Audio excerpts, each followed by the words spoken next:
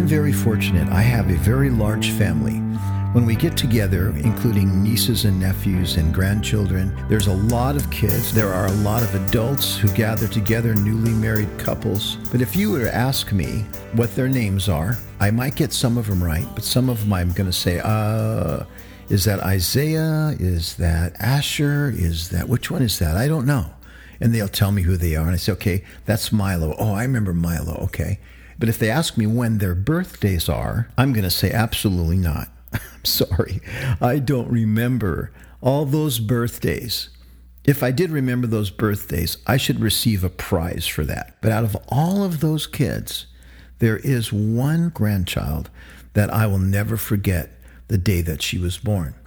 She was born on Christmas Day. She was the first baby that my daughter was going to have. My daughter's standing in the kitchen that morning, her water breaks, and she goes, well, looks like we're going to the hospital. Let everybody know we won't be there for the Christmas party today. So I take her to the hospital, they're all there. Everyone shows up. In place, there's at least 20 or 30 people waiting in the waiting room. When the child was born, I turned around and I snapped a picture of at least 20 or 30 people looking through the glass, smiling at this new addition to this pretty large family.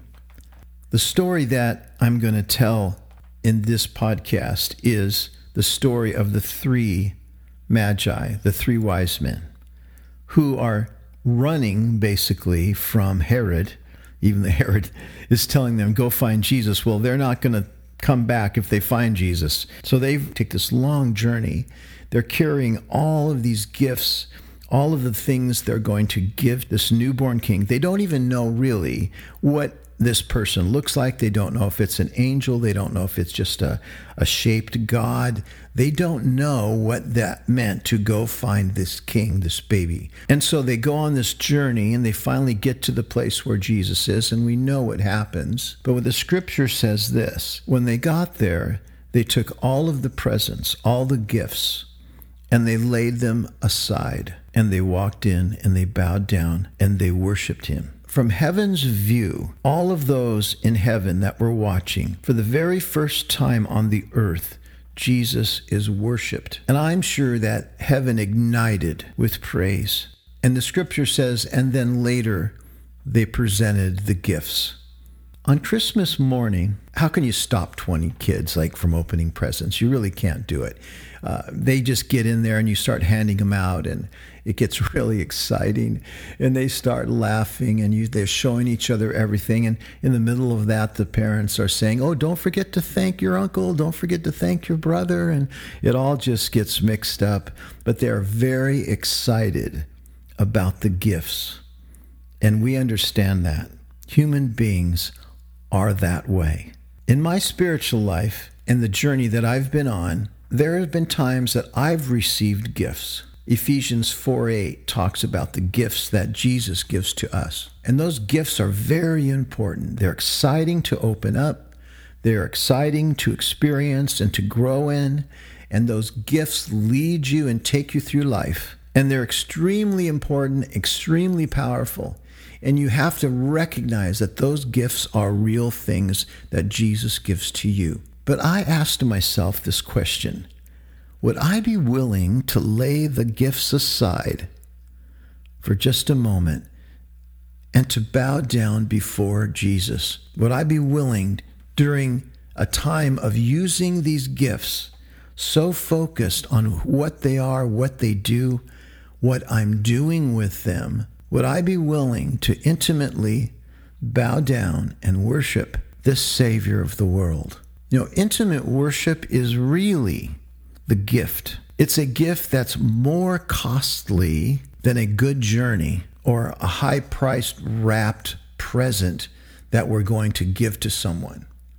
Worshiping is more important than the giftings that you carry and that I carry. If you don't end up worshiping him, the gifts most likely could mean very little. Perhaps they're not being used correctly. Maybe you're focusing on those giftings way too much, putting too much priority on the actual act of those gifts. and what they produce.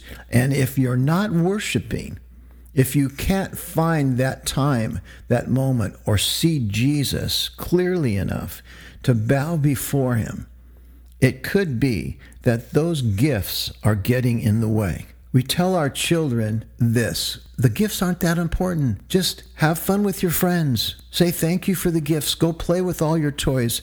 It's a wonderful thing. But don't forget about the people. Don't forget to say thank you, or give your grandma a hug or your grandpa a hug, or say thanks, Mom, for that gift, and you give them a big hug. God is saying the same thing to us. Set the gifts aside. Don't forget they're there. They're going to be there when you get up. You're going to get to unwrap them. You're going to get to present them. You're going to get the recognition that you get when you offer someone giftings. But worship Jesus first. Find your place. Don't let the giftings take the place of worshiping God God's way. Jesus is still the same Lord that he was that morning. He's the same King today that he was then. He didn't stay a little baby. He's not in a bassinet. He's sitting next to the right hand of the Father.